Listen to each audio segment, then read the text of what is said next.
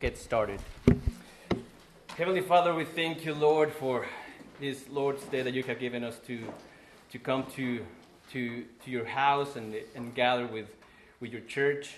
We ask you, Lord, that you give us of your blessing, that we may understand your word, that your Holy Spirit may guide us and illuminate your word to us, that we may see Jesus Christ revealed in each of these pages of Scripture that we're going to be looking at this morning.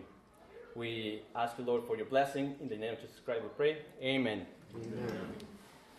So just a quick recap from the last couple of weeks. So Paul is on his way to Rome. He's still a prisoner of Governor Festus, and he is on his way to make the case before Caesar. Remember that he says, he was told, like, okay, you appeal to Caesar, and to Caesar you shall go. So now they're on the ship, and they're going all the way to Rome, but as probably you know, is when he gets in the middle of the shipwreck. And it's not the first time he gets in a shipwreck. I think this is the third or fourth time that happens to him. But almost immediately in verse 4, he starts getting complications. And in verse 9, it's when Paul warns them about the storm. And in verse 12 to the rest, everything comes to chaos. But let's read verse 1. It says, "And it was decided that we should sail for Italy. They delivered Paul and some other prisoners to a centurion of the Augustan cohort named Julius." So it says that it was decided. And I think Luke, he has in mind that it was decided by Festus that Paul should go to Rome. But as we know, and as Luke knew, is that all of these things that they're going to take place, they were decided way before all of these people were in place. It was determined by God that Paul was going to be taken prisoner and taken all the way to Rome. And we know that because in chapter 23, verse 11, it says, Jesus Christ himself tells Paul, "Hey, take courage, for as you testify to the facts about me in Jerusalem, so you must also testify in Rome." So it was already predetermined. And then it says that Paul is placed under the custody of a man named Julius. So he's a centurion. Centurions have like 100 soldiers under their leadership. But it says that it's a cohort. It's an Augustan cohort. So a cohort is just a regiment, a band. So typically those were actually like 300 to 400 soldiers. And I think that Julius actually, it was not his job, his day-to-day job to take prisoners. It seems, because the Augustan cohort, it seems that it was kind of more like a detail it was an imperial regiment. So it was kind of more like a secret service. So they were working for the emperor himself. So it's kind of interesting why Julius is in here. But I think that's what we need to know here. It's a Augustan cohort, imperial troops, and here they're in charge of taking prisoners all the way to Rome. But verse 2 says, "And embarking in a ship of Adramyttium, which was about to sail to the ports along the coast of Asia, we put to sea, accompanied by Aristarchus, a Macedonian from Thessalonica." So this ship was designed to travel all along the coast. It wasn't supposed to go into the deep of the ocean. And as we will see, that's not what happened. So it didn't go along the coast it was supposed to be. But and I think here is very likely that Paul was with some dangerous criminals, because they were also on their way to make their case before Caesar. And remember that the reason Paul had to appeal to Caesar is because Paul was accused of many serious charges. That's in chapter 25. Many serious charges. So it is, I think it's likely that those other prisoners were also charged of this same type of charges. And it was after it was Caesar. He had to only listen to major cases. So I want to think that there were some serious folks in there with Paul on the ship. And then Aristarchus. So the first time I read it, I was like, okay, Aristarchus. It kind of sounds familiar, but it took me a while, and I had to go look it up. But who knows who Aristarchus is? Anybody? Because I'll tell Andrew to give you like a bookmark or something. You get it right. So Aristarchus was actually in the riot at Ephesus. Remember when the people are chanting, "Great is Artemis of the Ephesians." So Aristarchus was there, and he's actually mentioned in a couple other times in the New Testament, in some of the letters of Paul. But So Aristarchus is there, Luke is there, Paul is there. So you have all the soldiers, all of the sailors, the criminals, and at least that we know of, 3 godly people in there. Verse 3 says, the next day we put in at Sidon, and Julius treated Paul kindly and gave him leave to go to his friends and to be cared for. So I think I find it interesting because it says that Julius treated Paul kindly. So Felix had commanded Julius to give Paul liberty. That's what we know from chapter 24, verse 23. But in here, I think it's Luke makes more emphasis that it was also Paul was not only given liberty because Julius also treated him kindly. So when I was reading it, it kind of reminded me of at least a couple of people. I'm going to ask you, who else do you remember that found favor before his captors? It's in Genesis. Joseph, yeah. He found favor. And he was in prison and he found favor. So Paul does too. And then Daniel kind of he did too. I mean, when he was taken to Babylon, he and his friends, they found favor. So we kind of see the same pattern here. Verse 4. And putting out to sea, from there we sailed under the lee of Cyprus because the winds were against us. Okay, so if you remember, there were a couple of things, if not a few themes, but there's one in particular we've been kind of carrying along for the past few chapters. And Brandon mentioned it, and Dennis mentioned it last Sunday, but who remembers one of those particular themes that we find in these chapters we've been reading about? Yes, one in particular.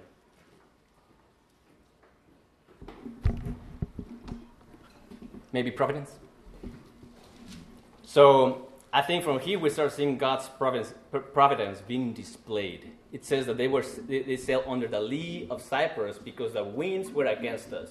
So Cyprus is an island, and I probably have it in the back of your Bibles, but it's an island in the Mediterranean. Over here you have the whole Judean area, North Africa over here, but over here it's Cyprus. So typically what they would do, they would just go straight from the Judean area to the other side, but because of the time of the year, the winds from the west didn't let them do that, so they had to go all the way around. So they were diverted of their original course, and I think this is God in display, just taking them from this route, making them know. I mean, God is the one who controls the winds, and here we start seeing that. Verse 5. And when we had sailed across the open sea along the coast of Cilicia and Pamphylia, we came to Myra and Lycia. So here pretty much we just learn about the provinces they passed by, again providentially. The ship goes basically up the Syrian coast, around Cyprus, and like I said, instead of going on the west, they have to go around all the way to Myra. And, well, let's read verse 6. There the centurion found a ship of Alexandria sailing for Italy and put us on board. So Myra actually, it was a main port for the trade of grain. So that's why you have Alexandria and Rome. So they have to make the stop there. But then verse 7 says, we sailed slowly for a number of days and arrived with difficulty of Cnidus, I don't know. And as the wind did not allow us to go farther, we sailed under the lee of Crete of Salmone. So same thing here. We see how the wind, the storm, it starts to complicate things for them.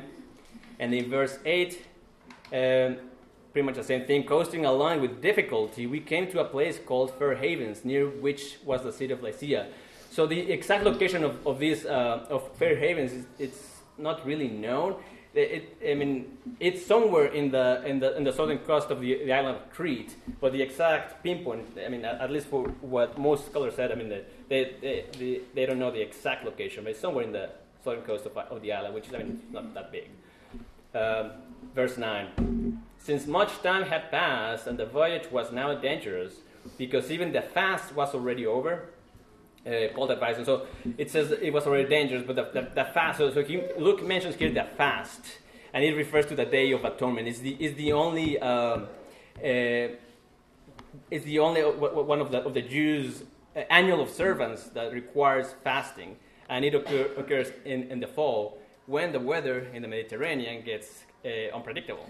So here Luke is telling us, okay, it's getting bad, and even the fast already passed. I mean, it's this time of the year. I mean, we shouldn't be here. So it's pretty much what Luke is saying here. And so Paul advised them, verse 10, Sirs, I perceive that the voyage will be with injury and much loss, not only of the cargo and the ship, but also our lives. So Paul here says perceive, and I was reading Matthew Poole. I I love Matthew Poole and Matthew Henry. Both Matthews are great. But Matthew Poole, he's great. I think it was Matthew Poole. But in here, he said that Paul was speaking prophetically. Now, it may be just me, but I don't think that's it's prophetically here, because it says perceive. I think Paul is just speaking more based on experience. I mean, it's not the first time it happened to him. You can see it. You can see the sky. You can see the waves. You can see the experienced sailors already having trouble with kind of thing. So I think Paul here is speaking based on experience and not really on divine revelation. Later on, we'll see him speaking prophetically. But it says, well, also our lives. So it's what Paul is saying here is that this trip is going to be so horrible, so bad, that it's going to take a miracle, the mercy of God, for our lives to be spared. So that's what Paul is saying here. But here in this verse, we also see another theme besides providence. We see sovereignty, because up to this point, we've seen God's providence being displayed that brought him all the way to this point. And we'll continue to see that, but we're going to see God's sovereignty, because notice that aboard the ship, there are, again, criminals, pagans, and at least 3 godly people that we know of. And all of these 3 groups, they suffered the same thing. And it's kind of curious, things didn't go great for Paul, Luke, and Aristarchus. They were part of the ship. So the same thing that they experienced, the wicked, pagan people who didn't recognize God, who hated God, they were suffering the same thing. So that's kind of something to keep in our minds as we just walk this life and we proclaim Christ. Sometimes, the economy, the condition of our country, we're going to suffer the same thing. And it doesn't mean that God is not in control. Verse 11 says, But the centurion paid more attention to the pilot and the owner of the ship than to what Paul said. Judas ignores Paul and ignores the professional. I don't really blame him, but still, he should listen to Paul. Verse 12 says, And because the harbor was not suitable to spend... Okay, I'm running out of time, so I'm going to read a few verses here. Actually, who wants to read verses 12 through 20? I'll take it. There you go. And because the harbor was not suitable to spend the winter in, the majority decided to put out for sea from there. And on the chance that somehow they could reach Phoenix, a harbor of Crete, facing both southwest and northwest, and spend the winter there. Now when the south wind blew gently, supposing that they had obtained their purpose, they weighed anchor and sailed along Crete close to the shore. But soon a tempestuous wind called the northeaster struck down from the land, and when the ship was caught and could not face the wind, we gave way to it and were driven along. Running under the lee of a small island called Cauda, we managed with difficulty to secure the ship's boat. After hoisting it up, they used supports to undergird the ship. Then, fearing that they would run aground on the Syrtis, they lowered the gear, and thus they were driven along. Since we were violently storm-tossed, they began the next day to jettison the cargo. And on the 3rd day, they threw the ship's tackle overboard with their own hands. When neither sun nor stars appeared for many days, and no small tempest lay on us, all hope of our being saved was at last abandoned. Okay, so I'm going to say comments on those verses because I really want to touch on the shipwreck and spend some time there and hopefully maybe open it up some questions because it's a great section. But here, so I want to bring attention to verse 20 that Ronnie was reading. It says, neither sun nor stars appeared for many days. And then says, all hope of our being saved was at last abandoned. So in here they have no stars to guide them, not even the sun to kind of cheer them up, kind of saying, okay, it's going to be okay. It's all gloom and darkness. I mean, they see the winds, and it says that all hope was abandoned. I mean, there's not even the eye of reason or just any maybe sort of natural causes that might get them out of here. All hope was abandoned. These are experienced sailors, and they are trained Roman soldiers to deal with stressful situations like this. And you have the hardcore criminals, and all of them. And it says, and I think it's possible that even Paul, Luke, and Aristarchus, I mean, they were kind of feeling the same thing. I mean, we think of Paul as a super apostle, which he was, but he also had to deal with his flesh. In Romans 7, we read that. I mean, the things that I want to do, I don't do, and the things that I don't want to do, that's the things that I do. So it is possible that even Paul was feeling the same thing, and I think it is because we're going to, here in the next couple of verses, we're going to see that. Verse 21 says, since they have been without food for a long time, Paul stood up among them, saying, "Man, you should have listened to me and not have sailed from Crete and incurred this injury and loss." I mean, here you have the pastoral advice of Paul. I told you so. Then verse 22 says, Yet now I urge you to take heart, for there will be no loss of life among you, but only the ship. For this very night there stood before me an angel of the God to whom I belong and whom I worship. And he said, "Do not be afraid, Paul. You must stand before Caesar, and behold, God has granted you all those who sail with you." And I mean, just a few things on these two verses. It says, "The God to whom I belong and whom I worship." I mean, I think it's an amazing way, kind of. If you're talking to someone who's lost and God is mentioned, it brought to the conversation, and you see kind of Paul just how all the love that he had for the Lord. He said, "The God to whom I belong and whom I worship." He's not that God told me. It's the God to whom I belong and whom I worship. And I want to read three other verses, kind of reminded me of this statement that Paul makes here. It's Psalm 100, verse 3. It says, "Know that the Lord, Yahweh, He is God. It is He who made us, and we are His. We are His people and the sheep of His pasture." Romans 14:8. "For if we live to the Lord, and if we die to the Lord. So then, whether we live or whether we die, we are the Lord's." 1 Corinthians 6, 19 and 20 says, "Or do you not know that your body is a temple of the Holy Spirit within you, whom you have from God? You are not your own, for you were bought with a price, so glorify God in your body." And I mean, this is the reality of who we are. We have been bought with a price. We belong to the Lord. We are slaves of God, and He's our master.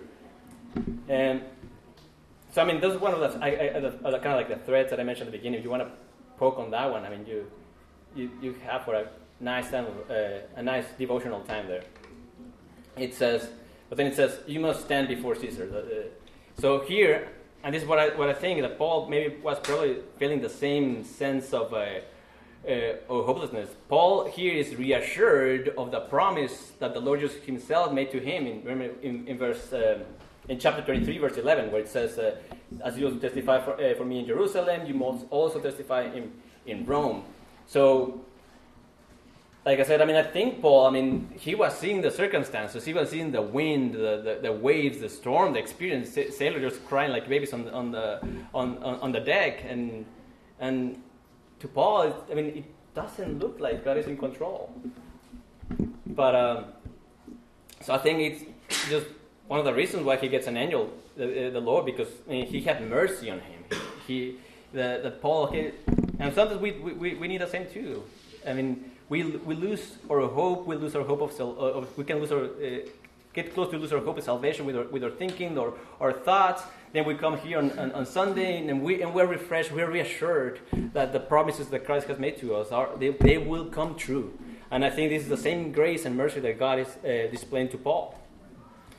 But, and then, let me see.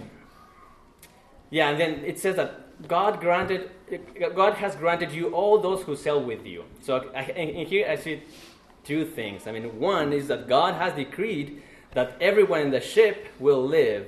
On the ship will live. So I think this is the part where I think that prophecy it's revealing the decretive will of God or the secret will of God. Deuteronomy 29 says that the secret things belong to Yahweh, but the revealed things belong to us. So this is where prophecy is actually revealing that God's decree that, I mean, we are really unaware that we don't know why things happen. So Paul, he is getting a peek of that. But then the second thing is, I think we see Paul's character, who he really was as a Christian, because I think it is implied that Paul was praying for the lives of the men on the ship. I mean, it says that their lives were granted to Paul. So, I mean, I don't think that it's a stretch to say that Paul was actually praying for them, for the captors, for the criminals who probably were making fun of him, blaspheming God. Who knows what other things? I mean, murderers, maybe rapists. I don't know. So we see that even just because of Paul's intercession, mercy is extended to all of these people. I mean, after all, Jesus said, pray for your enemies, love your enemies. So I don't think it's a stretch to say that Paul was praying for them. Okay, verse 25 says, "So take heart, men, for I have faith in God, that it will be exactly as I have been told." And this is probably my favorite verse in this whole chapter. Because to Paul, what Paul is saying here, it's a done deal. God has promised it, so God will do it. I mean, he's not a man that he should lie, and he's ever faithful, so he's ever faithful to his word, and he said it, he will do it.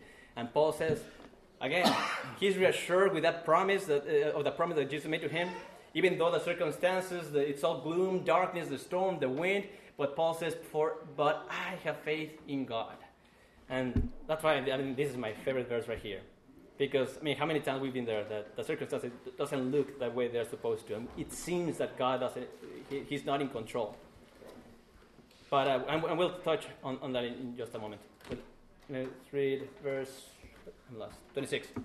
It says, "But we must run aground on some island."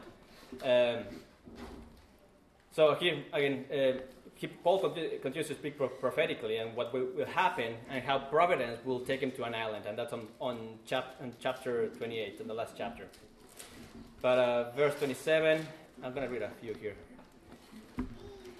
"When the 14 nights had come, as we were being driven across the Adriatic Sea, about midnight the sailors suspected that they were nearing land. So they took a sounding and found 20 fathoms. A little farther, and they took a sounding again and found 15 fathoms. And fearing that we might run on the rocks, they let down 4 anchors from the stern and prayed for the day to come. And as the sailors were seeking to escape the ship, and had lowered the ship's boat into the sea under the pretense of laying out anchors from the bow, Paul said to the centurion and the soldiers, 'Unless these men stay in the ship, you cannot be saved.' Then the soldiers cut away." So, I guess here we see God's sovereignty, and we see the necessity of secondary causes, the necessity of means. So it says, unless these men stay in the ship, you cannot be saved. So, I mean, like, what is Paul talking about here? I mean, dude, come on, that the angel told him that all will be saved. So why does it matter that they stay on board of the ship or not? They're all going to be saved. It doesn't matter, right? But I mean, the truth is that it matters. I mean, even though God already said that everyone is going to be saved, I mean, God decreed it from the foundation of the world that Paul and everyone with him is going to be saved. So I guess in our modern terms we can say just let go and let God, or be still. But what is happening here is that even as God appointed the end, he has also appointed the means for this to happen. And we continue to see that in these few verses. 33, verse 33. "As day was about to dawn, Paul urged them all to take some food, saying, 'Today is the 14th day that you have continued in suspense and without food, having taken nothing. Therefore I urge you to take some food, for it will give you strength, for not a hair is to perish from the head of any of you.' And when he had said these things, he took bread, and giving thanks to God in the presence of all, broke it and began to eat. Then they all were encouraged and ate some food themselves. We were in all 276 persons in the ship. And when they had eaten enough, they lightened the ship, throwing out the wheat into the sea. So, I mean, same thing here. I mean, it says, I urge you to take some food. So, again, one can say, Paul, what does it matter? I mean, the angel told you everybody's going to be saved. What does it matter if we eat food or we don't eat food? We are going to be saved. But I think, I mean, just kind of notice what the text is kind of saying here. It says, eat food so you gain strength so you will be saved. So even though God already predetermined and decreed the end, God is using the food as means to accomplish that end. So eat food, gain strength, so you live. And it's because God uses means. So pretty much what I'm trying to say is that it matters what we do. I mean, and we have to be careful not to fall into the trap of fatalism that says that because everything has already been determined by God, it doesn't really matter what we do. I mean, there's people who say that, and unfortunately, people who claim to be reformed. But I mean, it's not biblical. I mean, it's coming straight out of the Roman and Greek mythology with the fates and all their goddesses. So it's not Christian. Also, I mean, let's guard ourselves from not falling into hyper-Calvinism. What is called hyper-Calvinism? Because I mean, I think it's a little bit slanderous to Calvin to call it hyper-Calvinism because it has nothing to do with Calvinism. I mean, that's not what Calvin believes, not what we believe. But until there's another better term, I guess I'll say hyper-Calvinism. But just to say that, I don't like it.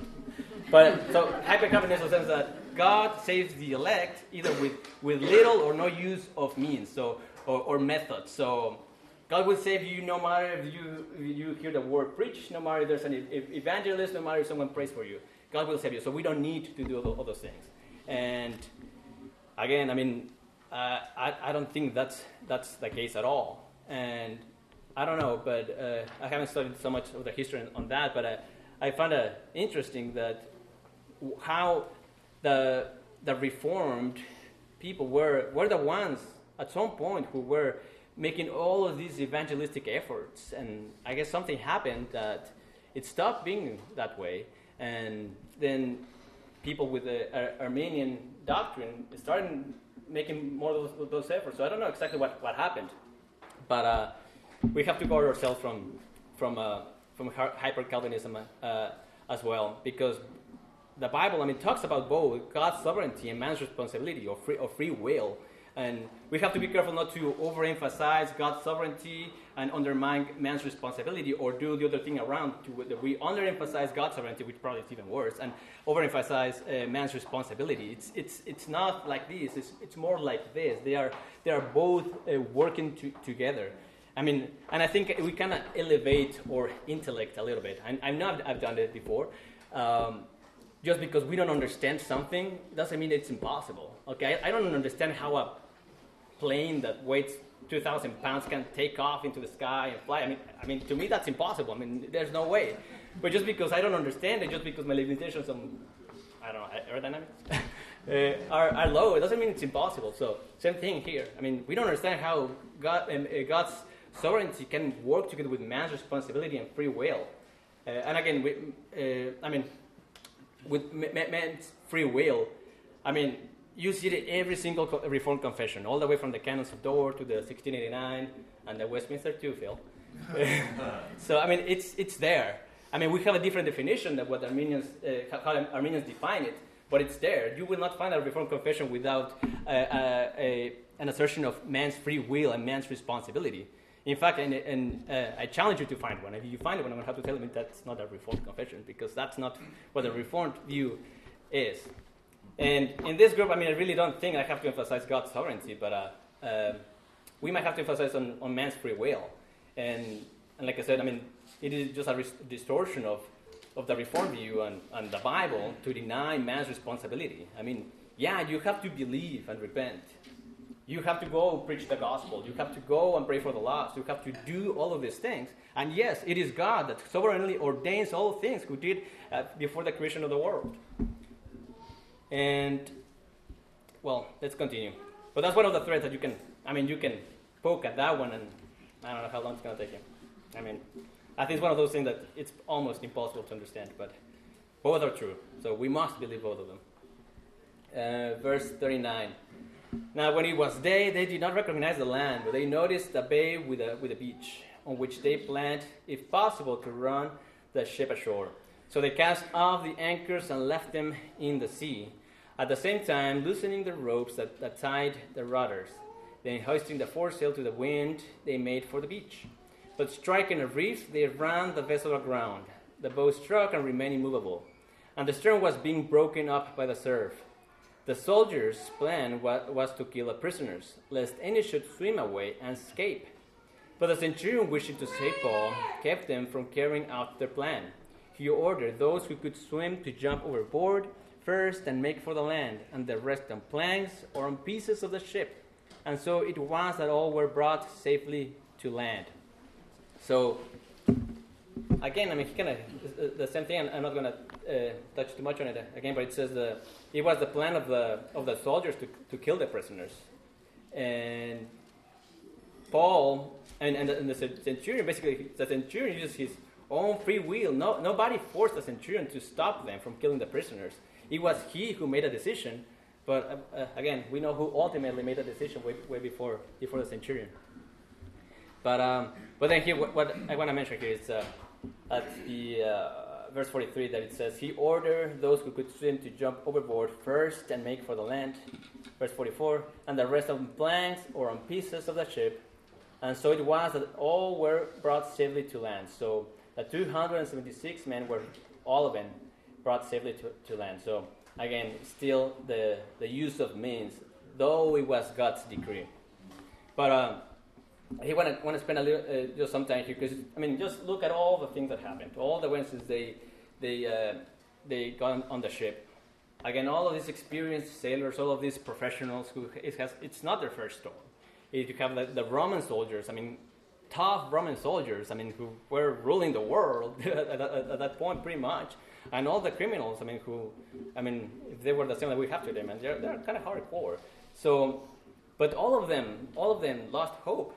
And like I said, maybe including Luke, Paul, and Aristarchus at some point. And again, why? Is that all of them lost hope? It's just because they were looking at their surroundings, they were looking at their situation, at the circumstances, and it doesn't look like God is in control here. Then the ship is destroyed. You just picture yourself there. The ship is destroyed. You see one man over there hanging to the plank as hard as he can to save his life. You see another man over there that's just trying to swim, trying to stay afloat. You see the waves, how they're tossing him back and forth. He gets maybe just a half of a second to get some air, and again, have another wave. You see another one just trying to put pieces together to keep himself afloat, and it's because you see that, and it doesn't look like God is in control, but He was, and what is what Paul would say? It says, "But I have faith in God. I see all these things, and I don't understand how could it be that God is in control, but I have faith in God." And then you could see also at your own life, you can see your troubles, your problems, those are the things that you are dealing with. As soon as you haven't even been able to resolve one problem, when you get another problem coming, you can think of, you say, okay, my children, they are in rebellion, they're away from the Lord, they hate the gospel, they are not listening. You see like civil unrest or government, the rampant immorality in our country, and it doesn't look like God is in control. But, be encouraged and say, but I have faith in God. Even though it doesn't look like He is, because I have faith in God. You can also say the same thing about the church in general. You see false doctrines spread like gangrene all across the country and across the world. You see people who once you called brother, sister, fall into apostasy or completely rejecting the gospel. You see wolves disguised as sheep, or even worse, as shepherds, devouring the flock. You see all of these false religions. You see the growing atheism, the persecution, churches being acceptable or even applauding the same revolting sins that got Sodom and Gomorrah turned into ashes. I mean, and you see all of those things. I mean, and what do you say? I mean, it doesn't look like God is in control. But I have faith in God. Even though it doesn't look like it, even though the circumstances say otherwise, I have faith in God, and I believe that that He's building His church, and the gates of hell will not stand against it. John in Revelation says that he sees Jesus Christ wearing this crown as a king, and he went conquering out to conquer. So the gospel is still being proclaimed. The gospel is still going forward, even though it doesn't look like it. Even though there's false doctrines, there's false churches, the gospel will continue to go forth. Even though it doesn't look like it, but I have faith in God. I mean, and you can say also, I mean, what about your soul? What about the condition of your soul? I mean, if you are like me, I mean, at some times, I mean, I think every Christian will go through it at least one time in their life, when you look yourself as weak. You get all of these demonic thoughts put into your head. You are weak. You have little faith. I mean, come on, you fall into temptation. It's not going to be long after you get out of this service today, and you will go again and sin. And as you look at yourself, it says, like, it doesn't look like God is in control. How are His promises going to come true? Okay, He promised me that He will sanctify me. He promised me that He will mold me into the image of Christ. He promised me that He will present me to the Father in His own righteousness. But it doesn't look like it. I look at my own life and it just doesn't look like it. But even though it doesn't look like it, I have faith in God. I have faith that He will present me as His bride, white, pure, and even though circumstances tell me otherwise, I have faith in God. And we have no time. But anyway, so I guess I just want to read to you guys just this first section of this hymn. It says, and you know it, I know not why God's wondrous grace to me He hath made known, nor why, unworthy, Christ in love redeemed me for His own. But I know whom I have believed, and am persuaded that He is able to keep that which I've committed unto Him against that day. So let's pray, and we can see if you have any questions. So let's pray. Heavenly Father, we thank You, Lord, for this day that You have given us, for Your blessings, because Your promises are true. We ask You, Lord, that You strengthen us, that You give us of Your Holy Spirit, so we can be encouraged, that even though we might have little faith, it is still faith, God, that You have given us as a gift of mercy, as Your grace through the Holy Spirit, because of Your Son, Jesus Christ, who died for us on the cross. We ask You, Lord, as we transition into corporate worship, Lord, that You bless us so we can be receptive to the word being proclaimed, that we may sing with all our hearts during worship, that our hearts can be receptive to Your voice as we partake of the Lord's Supper, that it may be to our strengthening. And then today, Lord, we may dedicate all day long for Your worship with our families, with our church. In the name of Jesus Christ we pray. Amen. So we're pretty much done. But I mean, do you guys have any questions at all? I have a comment. Okay, what's up? The first time somebody tried to help God with His plan, you wound up with Ishmael. We're still fighting that disaster. That's true. Paul stopped that. Yeah. And then with the Roman soldiers, he stopped the government authority. And that's what we're called to do also. Yeah. To be faithful to the truth. Yeah, we're commanded to do things. I mean, the Christian life is not to just be with our arms crossed. We have a job to do here. That's why we're here. We never know what was averted by stopping it. That's true. Stopping it. Yep. Good comment. Anybody else? Question, comment, complaint? Complaints come to him. Anyway.